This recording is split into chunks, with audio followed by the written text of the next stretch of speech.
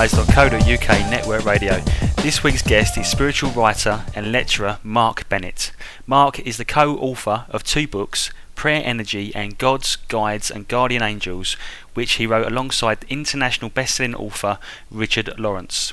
He works full-time for the Aetherius Society, an international spiritual organisation founded by ET contactee Dr. George King, where he is helping spread the Society's spiritual teachings channeled through Dr. King from positive and advanced extraterrestrial beings. Welcome to the show, Mark. Hi Ian, great to be here. Thank you for coming on. Just to fill in our listeners, basically each week we touch on different topics of ufology, spiritualism, and how it all ties into the greater picture with awakening and stuff like that. And basically, someone actually gave me your link to your website, and I believe it. I look at synchronicity, and synchronicity happened last time as well with our last guest. And I actually see your event posted onto the website, and I thought, oh, that's interesting. But then I got so busy, I kind of just forgot all about it anyway.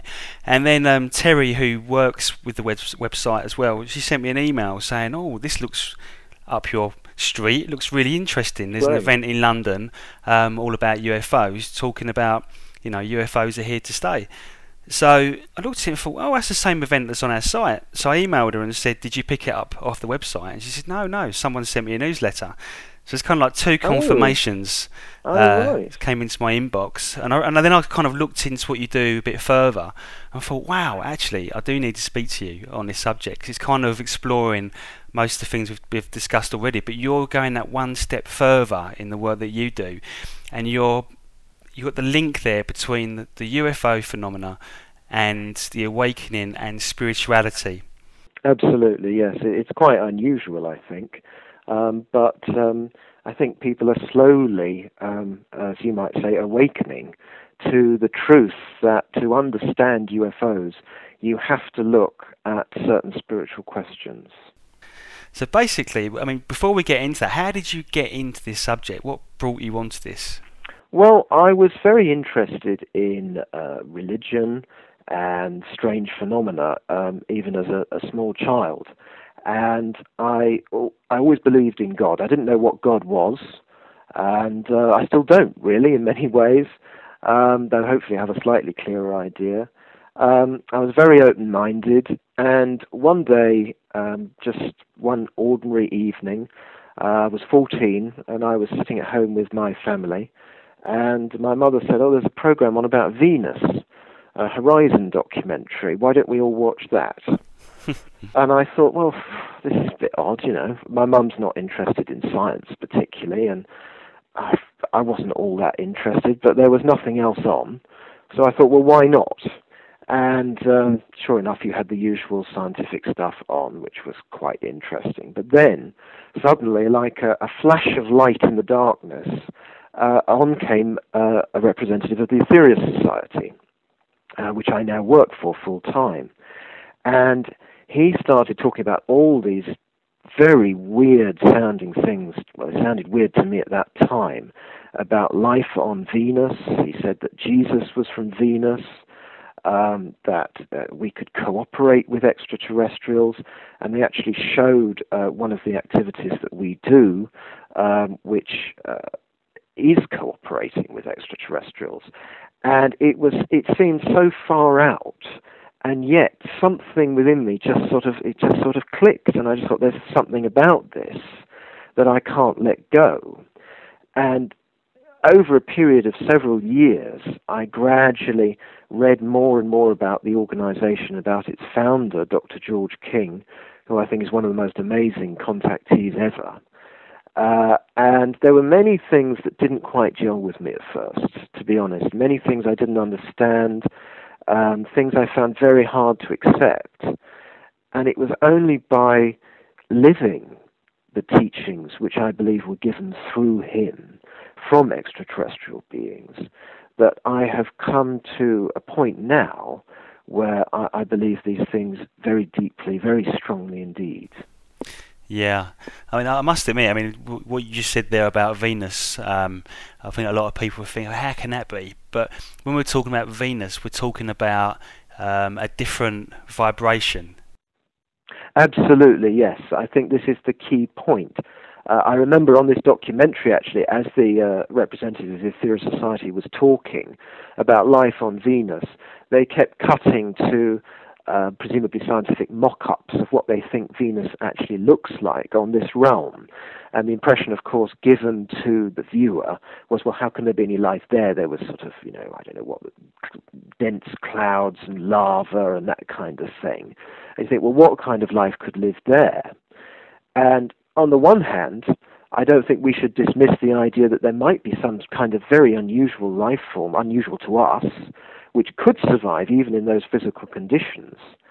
But when I say that we believe that Jesus was from Venus, just as you say, it's not this realm of Venus. So if we were to fly in a spacecraft, an ordinary Earth spacecraft, to Venus tomorrow, we wouldn't find any sign of civilized life, or we're unlikely to, I would say, unless the beings there chose to reveal themselves to us for some reason, because their civilization exists on a higher plane of existence.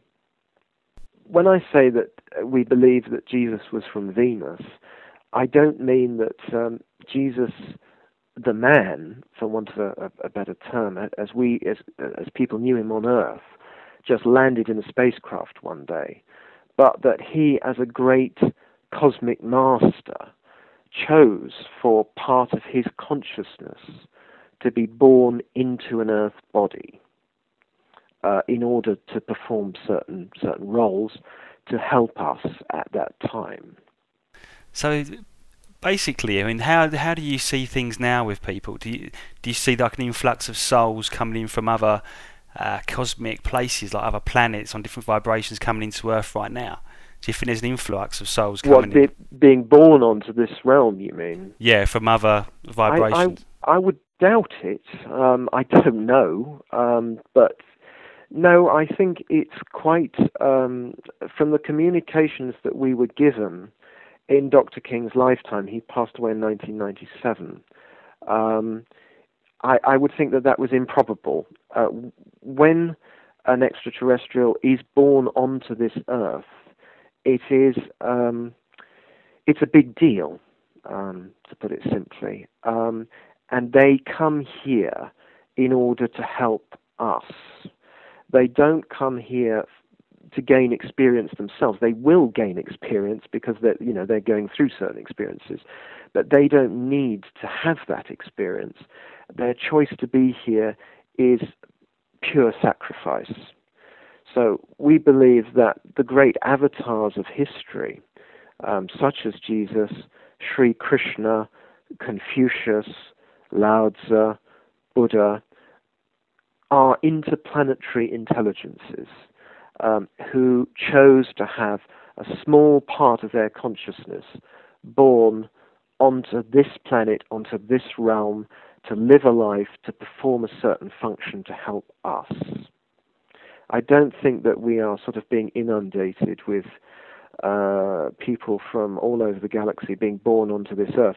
It may be that there are extraterrestrial intelligences that would find it very interesting to have a life on this Earth, who are of a lower caliber than the avatars I'm talking about.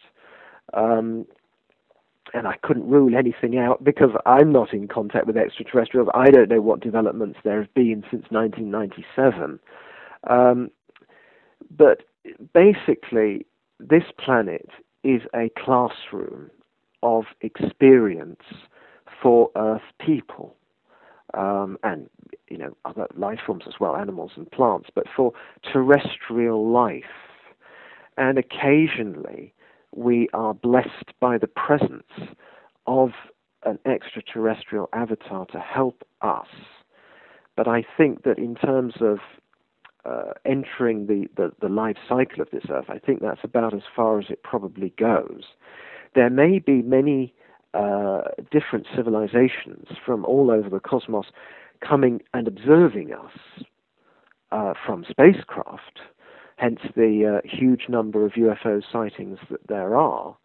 But I don't think that they're allowed to come too close as a general rule, because we are, not to put too fine a point on it, we are a very primitive planet, and we have certain lessons we need to learn as earthbound terrestrial beings before we can enjoy interplanetary freedom. Do you feel that contact with these beings on an expo politics kind of level is imminent? It depends what you mean by imminent, really. I don't know. Is the bottom line. I don't. Yeah. I certainly couldn't give you a date. We believe, as I say, that we are visited by avatars throughout history, but they have not come as extraterrestrials per se, because they've been born as one of us, with our limitations. Their consciousness is extraterrestrial, but they're born as if they were ordinary terrestrial Earth people, and their true colours are shown as they develop and evolve in their lifetime on Earth. Okay, yeah. The only reason I brought that up is because I was reading a quote that George had got. Dr. King. It's George King, isn't it? Yes. He heard a loud physical voice that said, "Prepare yourself. You are to become the voice of interplanetary parliament." That's correct. So what does that actually mean? I see what you mean. Well, that was how the Aetherius Society all began. Back in 1954, one sunny Saturday morning, while Dr. King was drying dishes in his small apartment in Maida Vale in London. He was a very unusual man even at that time, because he practiced yoga for an average of about 8 hours a day and had been doing so for about 10 years, as well as doing a job. He was determined, even at that time, when yoga was even less understood than it is today, to attain the higher states, to master his own latent psychic powers. But he wasn't expecting that. And if you read the account, as he brilliantly describes it in a book called You Are Responsible, which is available from the Aetherius Society, you'll see that he really didn't know what to do afterwards. It took some time for it all to sink in, and he also received the help of a yogi adept who visited him and gave him some guidance on the matter. What this meant was that he was the primary, not only, but the primary channel. By channel, we mean mediumistic channel. He did have some contacts that were physical, as it were, face-to-face contacts, or when he projected from the body and met these beings. But by and large, the communications that we've been given were given through him while he was either in a state of deep samadhic trance. Samadhi is a high meditative state attained through yoga, or else the communications were received through more ordinary, not that it is particularly ordinary, but more ordinary than that, a form of telepathy, just thought transference. Yeah, because I was reading the account as well, but he had an Indian yoga master actually manifest in his room and then disappeared back through. You've been doing your homework, haven't you? I have, yeah. Well, it's very nice to have an interviewer who has done so much research. Yes, he was wondering what to do, and after about a week, I think it was, he began to meditate on the problem, as you would expect a yogi to do, because yoga, by the way, is of course not, as I'm sure your listeners are aware, is not just about physical exercises, though there are some great physical exercises you can learn from yoga. Yoga is about attaining enlightenment, about attaining wisdom, about control over mind and body, and also psychic ability, so that you can rise into the true spiritual heights that are our birthright. So as he was there beginning to meditate on the problem, this yogi, who he recognized, but he's never revealed his identity, this yogi walked through his closed door without damaging the door, so we're told, and sat down in the chair in his room. And interestingly, the chair creaked. The floorboards and the chair creaked when this yogi was moving. So he was obviously physical. It wasn't like some kind of a hologram or spectre. He was able to physically walk through another physical substance while still being in the physical body himself, which is a remarkable feat and shows you the caliber of the visitor. And he told Dr. King, amongst other things, that it wasn't for him to decide whether or not he was worthy, because clearly being told that you're to become the voice of interplanetary parliament is a huge task, and anyone, even a great yogi, would think, my goodness, am I up to this? But it could also massage the ego as well, couldn't it? Well, indeed, and this is one of the reasons why someone like Dr. King was chosen, because another facet of yoga is control over the ego. It's knowing that I am God as a statement. It's actually, you'll find in the Bible, a name of God is I am that I am, which is very similar to certain mantras. And this is a truth that we are all God, and it's an affirmation you can do, I am God. Now this sounds like a great statement of tremendous ego, but actually it's the exact opposite, because when you are affirming that you are God, you are denying, or transmuting would be a better word, all of the nonsensical ignorance that we normally allow into our consciousness. And Dr. King came up with a great aphorism, actually, which is, I am naught, said a man, naught but me, answered God. What that means is that if you first of all have the gentle, balanced, spiritual affirmation that you are nothing, then you hear the voice of God, so to speak, whether that manifests through the intuition or through an inner knowing. Now, this might fly in the face of certain New Age, so-called New Age thinking that would say, well, that's dreadful to think that I am nothing. And in a way, it could be, if it's done in the wrong way, if it's done as a kind of self-indulgent negativity, oh, I'm nothing, or false humility. But if it's a genuine, heartfelt realization that the world around us is all essentially illusion, and therefore that part of us which is also part of the world around us is therefore illusion too, the only thing that is real, that is unchangeable and everlasting, is the divine spirit within us, which is the essence of all things. Yeah, it's interesting the parallels of what you're talking about. I don't know if you've come across the law of one. I haven't. It's a collection of books that were channeled, I think, back in the 80s, and they talk about the law of one, meaning that there is only one. That sounds excellent. And they basically say that if you want to see the creator, then just look in the mirror. And stuff, and stuff like that. Well, again, you see, there's great truth in that, but misused or misunderstood, that could be very, very dangerous. You see what I mean? Because, when you look in the mirror, what you're actually seeing is just an ordinary person. Well, when I look in the mirror, that's what I'm seeing. But beneath what you see in the mirror, yes, then there you have the divine spark. And what you see in the mirror is some kind of a very, very limited manifestation of that divine spark, but is a long, long way from being the full magic and mystery that is God. Indeed, indeed.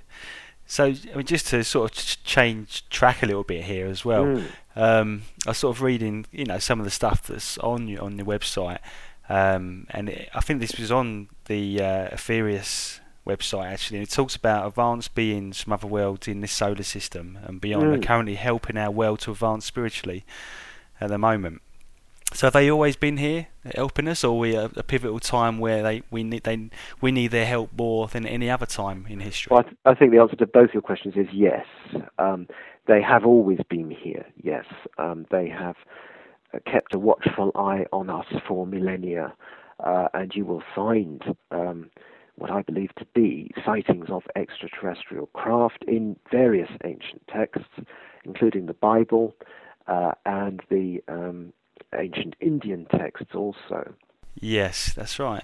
I mean, you just got to look in. There's I think there's pictures in the pyramids or glyphs or in the pyramids that show rockets or they show aircraft or Really? stuff like Well, that. I And think, then I mean, it's all very interesting, but we do at the same time have to be careful because, for example, ancient Egyptian art is very symbolic.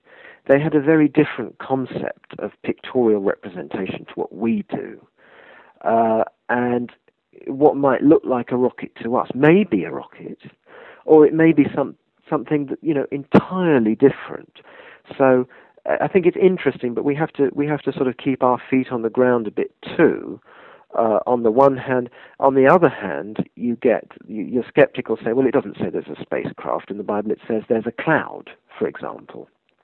yes, so And we get but if you wheels within wheels and chariots of there fire. Yeah. are so many. I don't have the quotes to hand, but I'll take your word for it.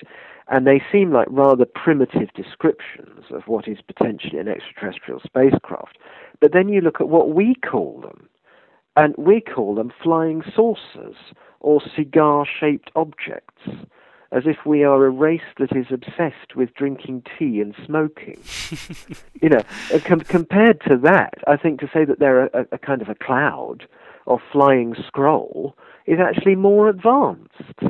Yeah, I guess that's the thing, isn't it? 100 years or 1,000 years from now, someone could pick up a meaningless child's toy and think that was symbolic, or of something really important.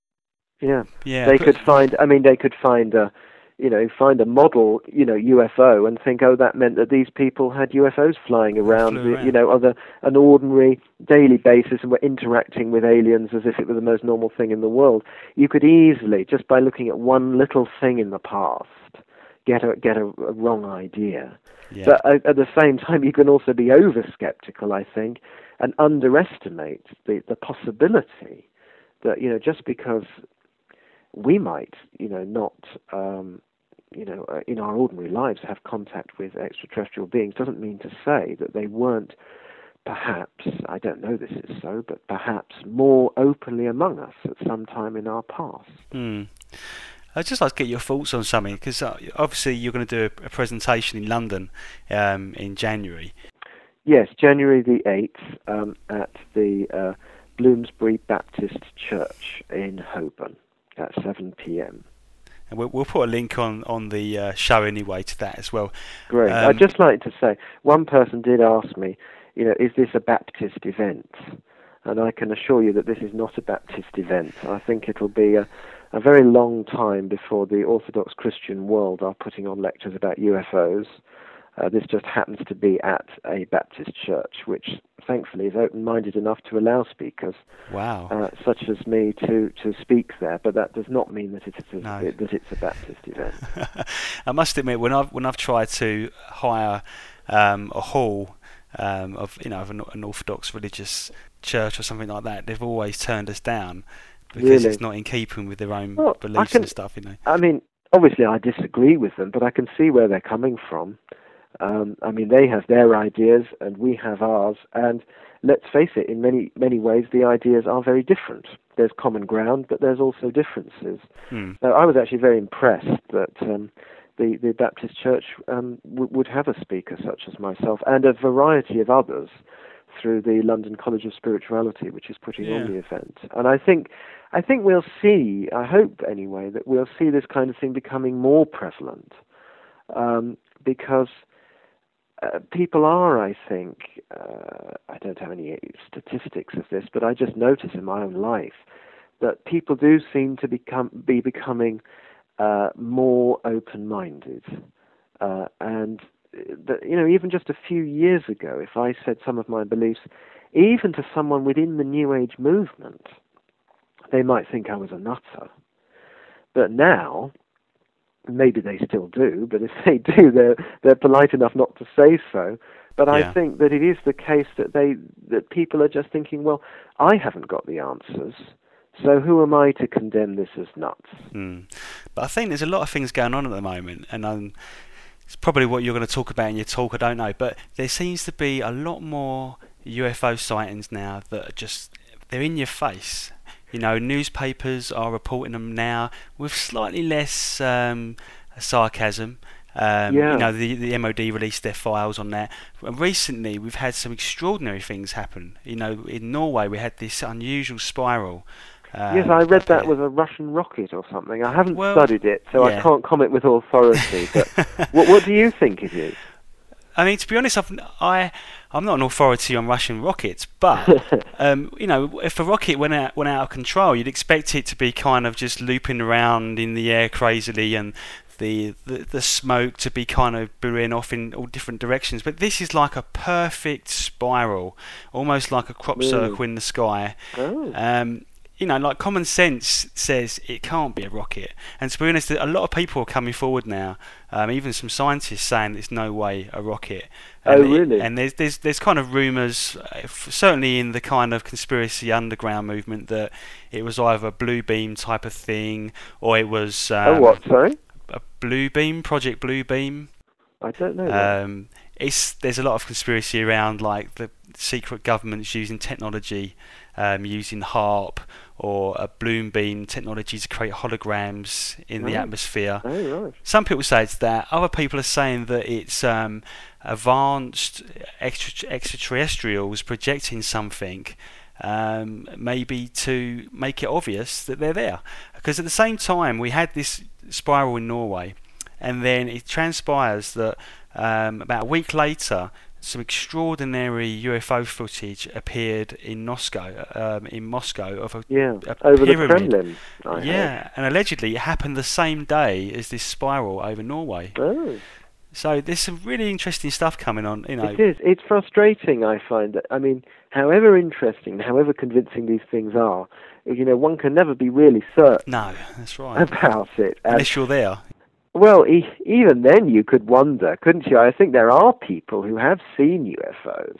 I've actually come across such people who've seen them and haven't even believed their own eyes for many years. Sometimes people change. Often as people get older, they start reviewing their lives and looking at things that have really made an impact on them.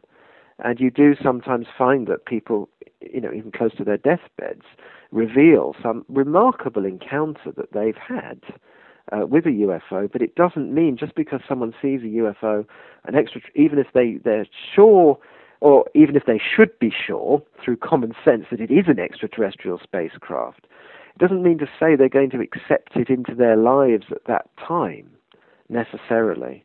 It might take many years before they can admit to themselves what they've seen. And personally, I've never seen one at all. So how do you work with this? Because I think I read on your bio that you cooperate with advanced extraterrestrial intelligences.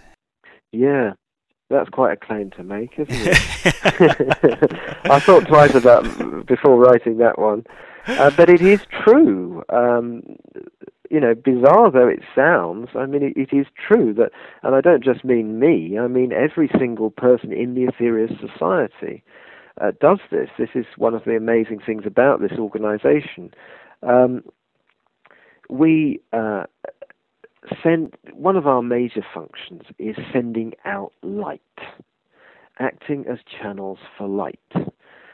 We chant mantras, we say certain prayers in a certain way to invoke, and also do visualizations, to invoke energy into us and send it out through us as beams of scintillating white light. This process not only helps us to advance just by virtue of the light flowing through us, but goes out to the world to help wherever it's needed. If there's some kind of a crisis situation going on, such as imminent warfare or a famine or whatever, something even more of a crisis than normal, because we have crises all the time on this earth, we will send out power through our hearts and minds to this region, to this situation, to try and bring about the best possible results. Now, this is something that can be done without even, you don't have to even believe in extraterrestrials to do that. But there are differences between the way we do it and the way other very good people, perhaps better people than us, might do it in another organization. And that is that we, for example, because there are so many ways, we invoke this light, this spiritual energy, and direct it, again through visualization, through the power of our hearts and minds, into a spiritual energy battery. This is something we do generally on a weekly basis in a mission called Operation Prayer Power.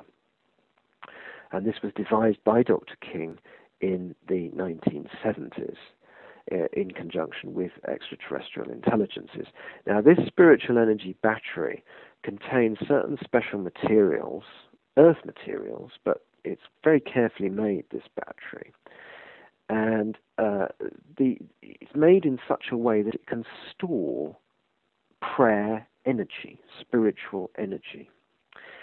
And our people, our members, and even non-members, because this is something that's also open to non-members of the organization, come along, have a little bit of training, doesn't take long. The important thing is that your heart and mind are with the program, so to speak, rather than, whether you've got your membership form filled in or not.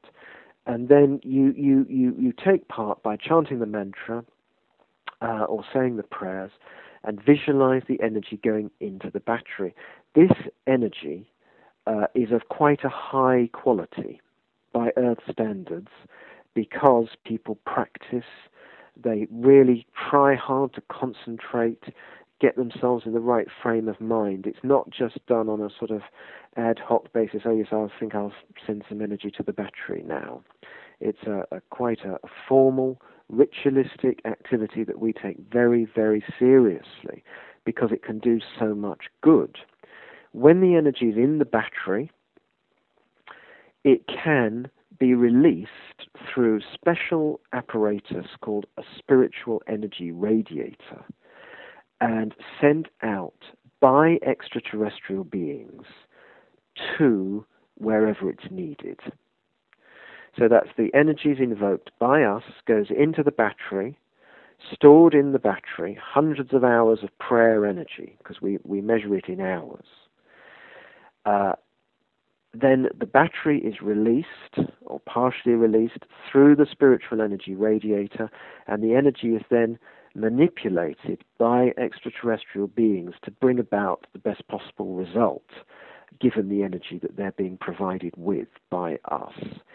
So if you think of, say for example, there's a peace talk going on to stop a war. Rather than us trying to gather together thousands of people, which is a very difficult thing to do, to all pray at the same time, to coincide with the peace talks, to inspire the people involved, what we have is the mechanism whereby this prayer energy can be released, hundreds of hours can be released fairly easily in a matter of a very short period of time. So it's a very concentrated burst of light, as it were, being sent to where it's needed. So did you do anything for this similar for the Copenhagen event? We did actually. We did something slightly different to that. We used the spiritual energy radiator to act as a channel for energy, not that we had invoked and put into the battery, but energy from an extraterrestrial source in a mission called Operation Space Power 2, which is where there is a certain supply of very high quality spiritual energy. I'm not sure exactly where it is, but it's somewhere outside of this Earth.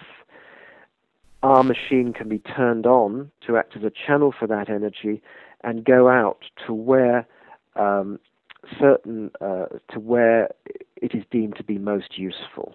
Yeah, because have you heard of the Masahari effect, where they have, is it the transcendental meditation of there's a teacher called Masahari, something like I've that. not heard of that teacher. And they had 7,000 meditators, all with an intention to bring down the crime rate, and they just sent out loving thoughts. But 7,000 people together. Did it work? Apparently, the crime rate came down massively. Something like 70-odd%. They recorded the crime rate had come down in Detroit, and I think it was Detroit and other places. But this is obviously using a lot of people together. Yeah. Well, if that's true, then that's great news. And if the more people do things like that, the better. But what is unique about what we do is that it is in conjunction with extraterrestrial intelligences. It has an enhanced, not only is it sending out spiritual power, but it also has an enhanced karmic power, in that simply by virtue of the fact that we are acknowledging their existence, that we are cooperating with them, that is a demonstration of a greater awareness on the part of Earth people of our place in the cosmos.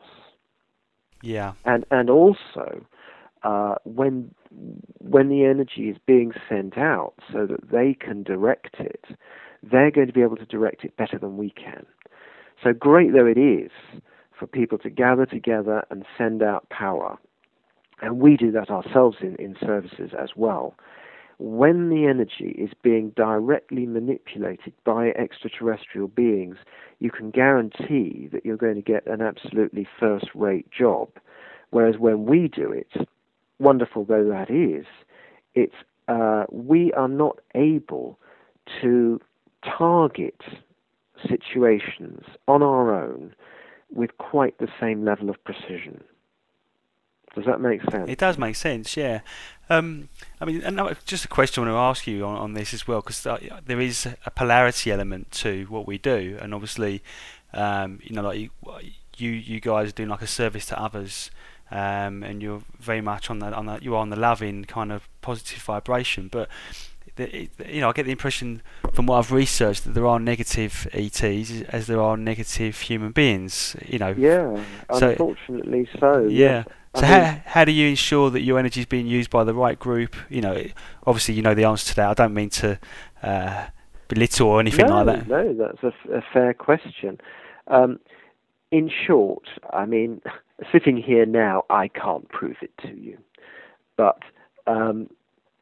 this is the way the cosmic missions have been set up by Dr. King when he was physically alive on this plane.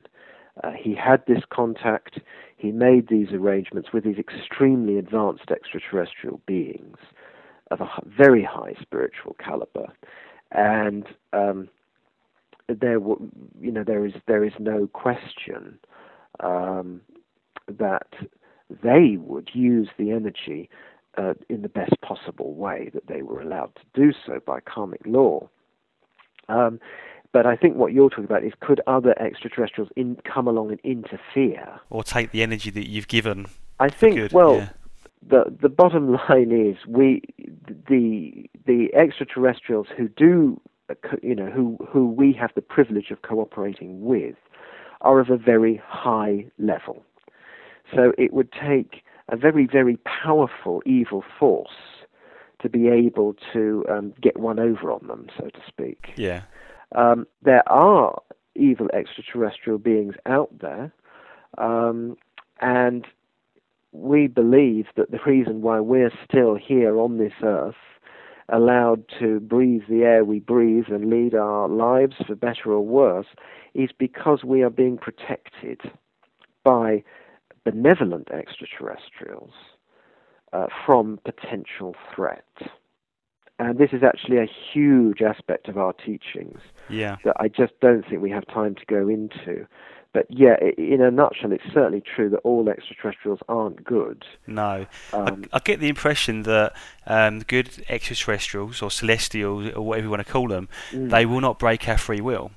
Okay, but the negative ones will. But it seems that they're only allowed to go so far in breaking our free will because there does seem to be evidence that negatives have come in and broken our free will, in the same way that an individual could come and break my free will by coming and hitting me in the face or something, you know. Well, I think that's a very interesting point. It's certainly true that the extraterrestrials who are helping us are very anxious. Oh, anxious is the wrong word. Are very conscientious, is probably also the wrong word, in ensuring that they don't interfere with our natural development. They will help us as much as they can. For example, this energy that they manipulate does not change people's minds. It is a force of inspiration. It gives people the opportunity to manifest their highest aspirations. It's not like a kind of brainwashing energy.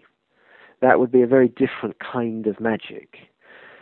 This is a gentle thing that is an opportunity, is a spiritual opportunity. And that's really their whole approach, is to give us every opportunity they can to advance, because you can take the whole not interfering thing too far as well. For example, our relationship with them is a little bit like parent-child relationship. A parent should not try and govern every single thing their child does, should not do everything for them, but should guide them and try and prevent them from hurting themselves. And that is pretty much what they're trying to do for us. They'll help us to learn, but they won't, as it were, do our homework for us. Because if a parent does the child's homework, the child learns nothing. Mm. It might be a short-term solution, but long-term it doesn't help at all. No, I mean, that makes sense to me, completely. Something else that intrigued me as well that was on your website was an interview you did on Kerrang Radio. Yes. With where you an estimated listenership 1.4 million, and you correctly predicted an outcome of a nationwide visualization experiment. And I just wondered what that was all about. Yeah, that was quite a fun evening, actually. It was particularly fun for me because I got to be the skeptic. Okay. Which is quite an unusual thing for someone in my line of work. Yeah. But they were saying, I think it was probably rather tongue-in-cheek, to be honest. In fact, I'm quite sure it was tongue-in-cheek. They were trying to, the presenter and the producer were trying to get everyone to visualize a light appearing at a certain time above the studio to prove the power of visualization. And it was quite obviously not going to happen.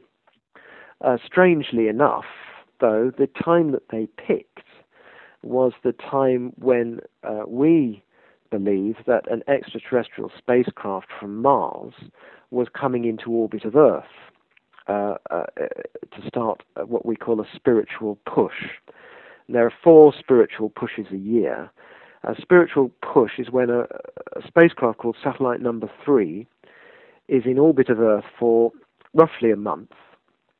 And during that time, everyone engaged in selfless activity will have their actions will be potentized from a karmic point of view by a factor of 3,000. So if you have, for example, someone who unselfishly helps an old lady to cross the road, the karmic power of that act will be 3,000 times more than outside of these periods. It doesn't mean to say that 3,000 old ladies will be helped across the road. Mm.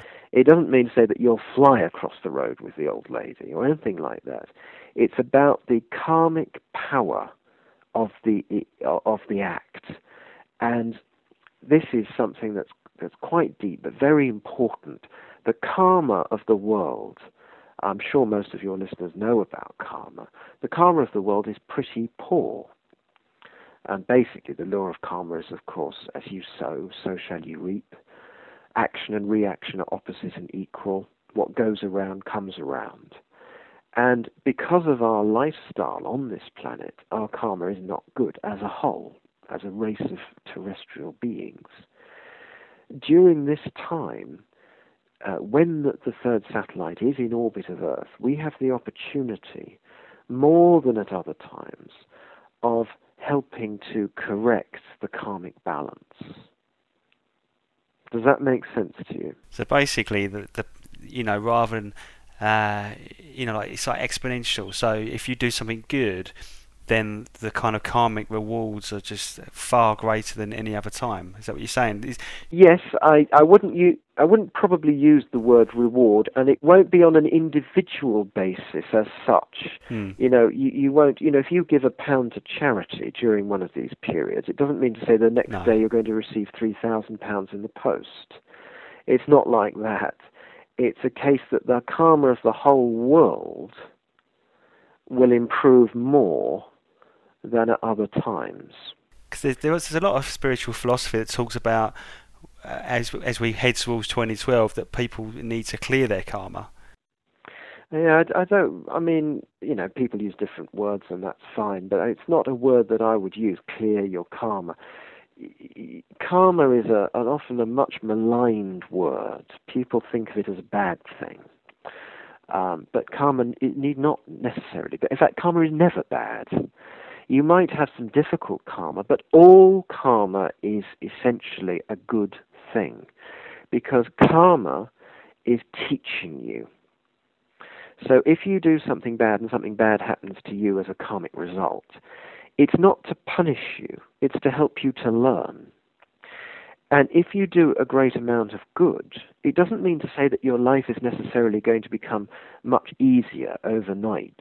What it means is that you will be given the opportunity to do even more good, that you will learn those lessons whereby you can become an even more powerful force for good in the world.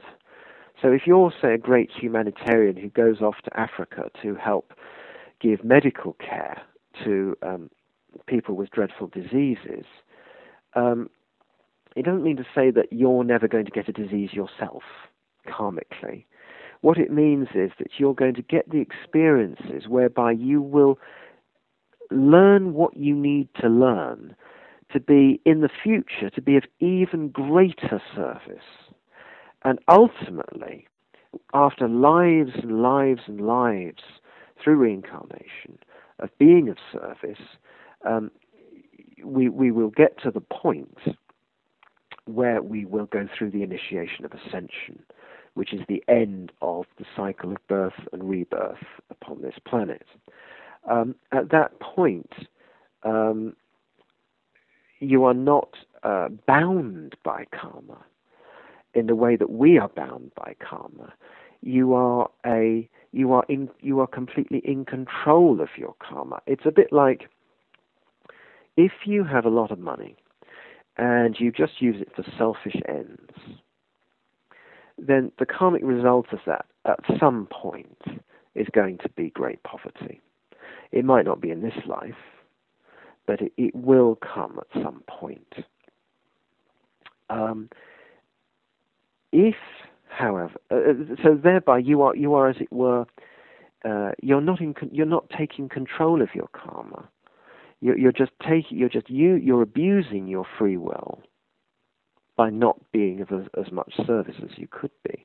But if you have a lot of money, and yes, sure, you use money to look after yourself as much as you need to, but you're also very generous with that money, and you give a lot of money away to people who need it in the right way, then the karmic result of that is going to be more bounty coming into your own life, and more opportunity to help people maybe on a higher level than the material level through money.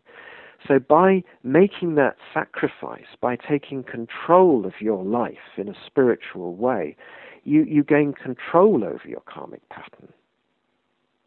Yeah. And you don't have to go through the limitation of great poverty in order to learn that lesson. Now, I'd just like to say one other thing, though. It doesn't mean to say that those people born to great wealth are good people, necessarily, and those people born in poverty are bad people who are being punished.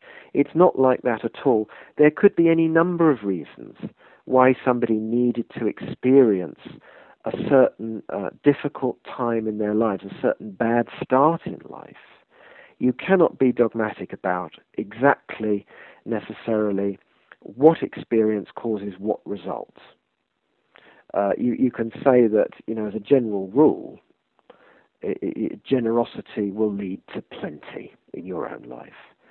But it's a dangerous thing. You get into all kinds of discrimination, negative discrimination and prejudice when you start believing that if someone is born with maybe a disability or in great poverty, that's because they're a worse person than you are. This is not the case. It may be that or not necessarily the case, I should say. It may be that they're actually a much more spiritual person than you are, but they've chosen to go through certain difficult lessons in that life that you haven't chosen to go through. So they might be advancing a lot more quickly than you. Does that make sense to you? It does. I mean, there's many variables, isn't there, really? There are. It's a very complicated matter. I don't really feel I've done justice to it, to be honest, because it's just such a huge field, and it's almost like for everything you say, you have to then kind of say the opposite as well. Because it is true that as you give, so you receive. But at the same time, it doesn't mean to say that just because somebody seems to have it all on a plate, that they're necessarily more spiritual person than someone who doesn't. Yeah. Well, the key is the service to others, isn't it? Is that you help others, be of service to others, but also don't neglect yourself in the process as well. No, because you can't be of great service to others if you yourself are starving. You can't help those who are other people who are starving, can you? No. Yeah. Because you're going to die. It's a simple thing. Whereas if you feed yourself well, with not overeating, but you look after your health and your nutrition and your fitness and all that kind of thing, then you're in a much better position to be able to help others. Yeah. Well, another way to look at it is if you've got a family, you wouldn't want to harm yourself in any way by not eating, because then you could die and then leave your family with no one to look after them. Well, yes, there's no point in it at all. We have a certain responsibility to our families, and we also have a responsibility to the world as a whole. I think this is something that people can sometimes neglect. You might think, well, I'm looking after my family, so I'm doing my bit, and we should look after our families. There's no point, we shouldn't let our families starve so we can go off and do something else. Yeah. But we can look after our families and also help other people as much as we possibly can. And this is the New Age path, the path of Karma Yoga, which is all about orientating your life towards helping other people. And you may even find that there are some people who choose not to have a family in order to not have that personal responsibility to a limited number of people, so that they can, spread themselves, more widely in helping, the world as a whole. Yeah, that's right. Yeah, I agree. Just a few more questions now, because we're sort of getting nearer to the end of the show, and it's something I just want to pick up on. This goes back to the kind of UFO thing as well. And you mentioned that you said even if only a tiny percentage of UFOs are indeed extraterrestrial, surely this has staggering implications. So do you feel that a lot of the UFOs that are up there could be of Earth origin?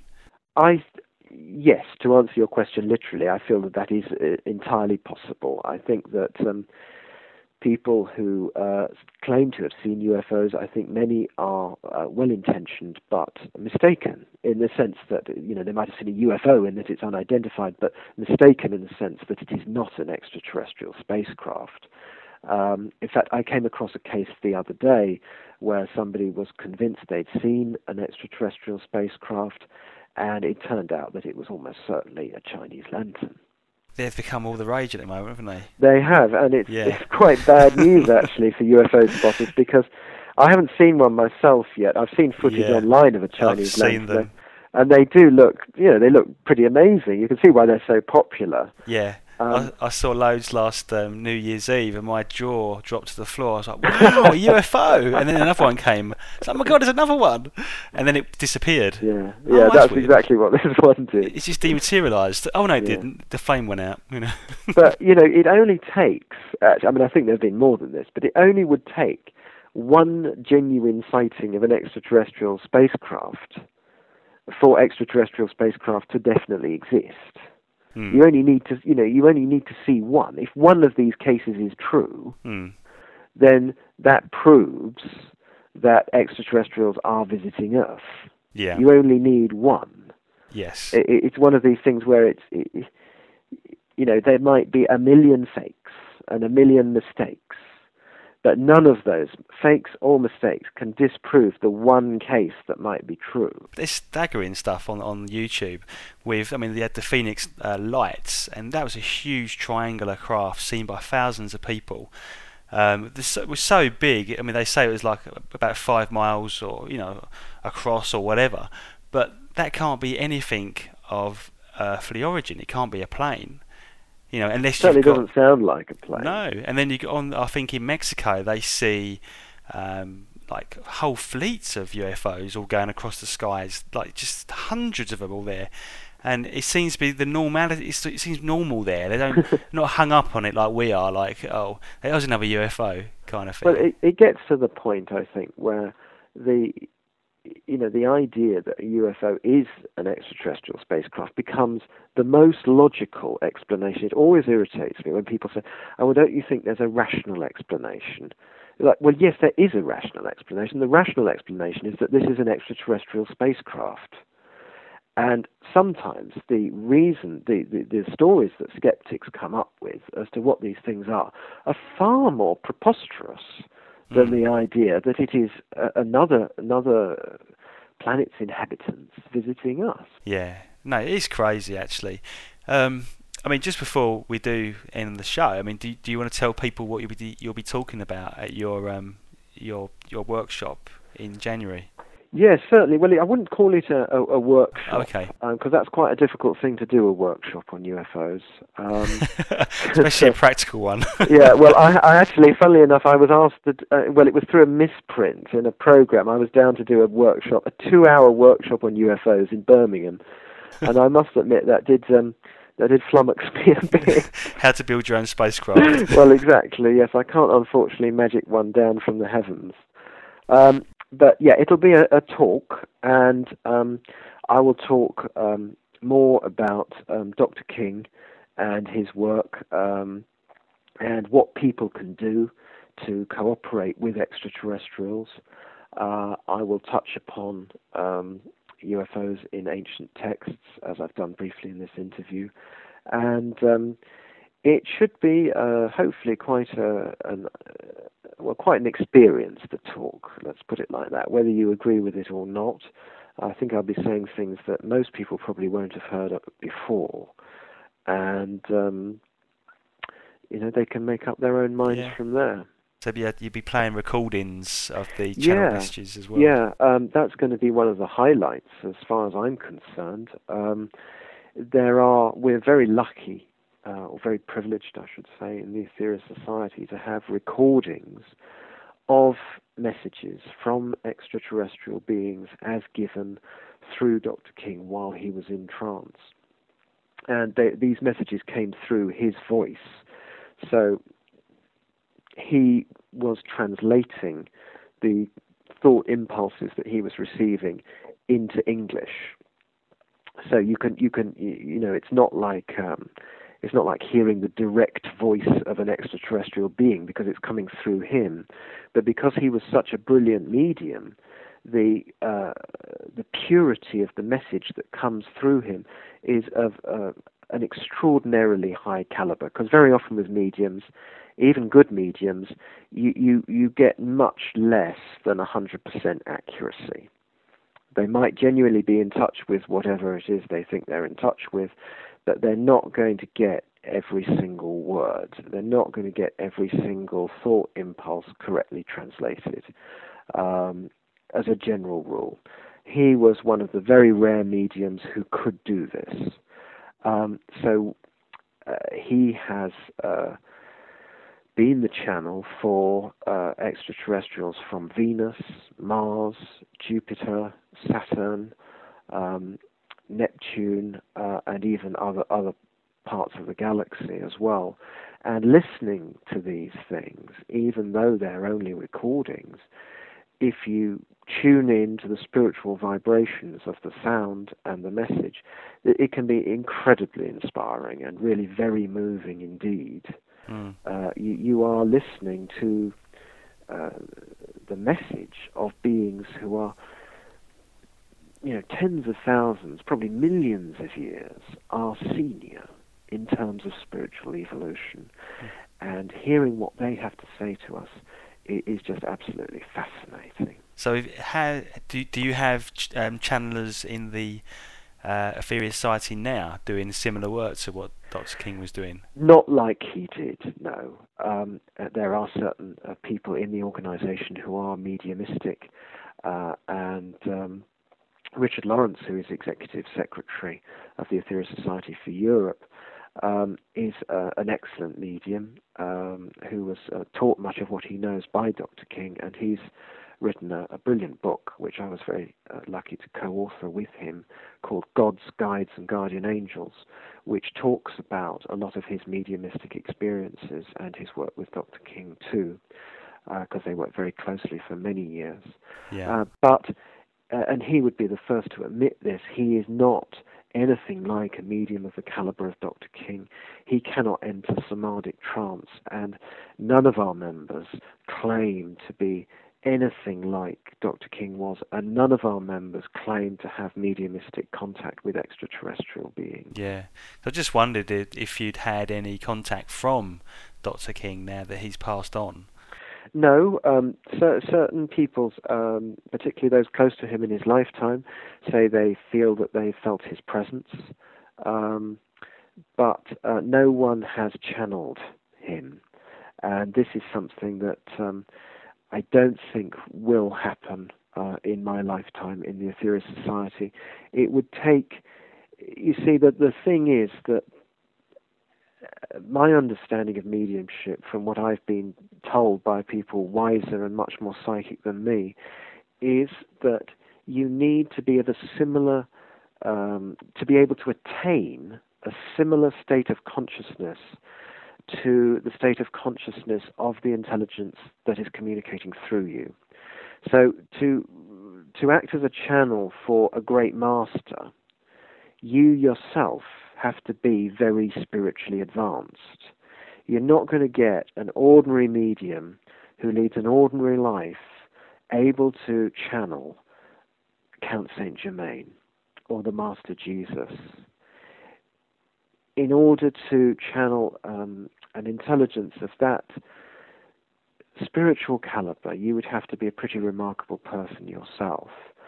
And Dr. King was a remarkable person. He did all this yoga for a start. How many mediums have done an average of 8 hours yoga a day for a decade? I've never come across any.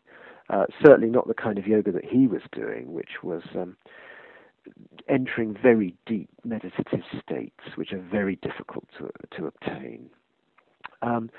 He was, I wouldn't say, he was unique. I would say that, yes. He was definitely unique. I don't use that word lightly. And now that he is no longer physically present among us, he is, he is a great master in his own right. He was a great master when he was with us. Now he's no longer with us. He is still a great master, probably an even greater master. And to be able to act as a channel for someone of his caliber, you would have to be a very remarkable person yourself, and none of us claim to be that advanced. Mm. So did you ever meet Dr. King yourself?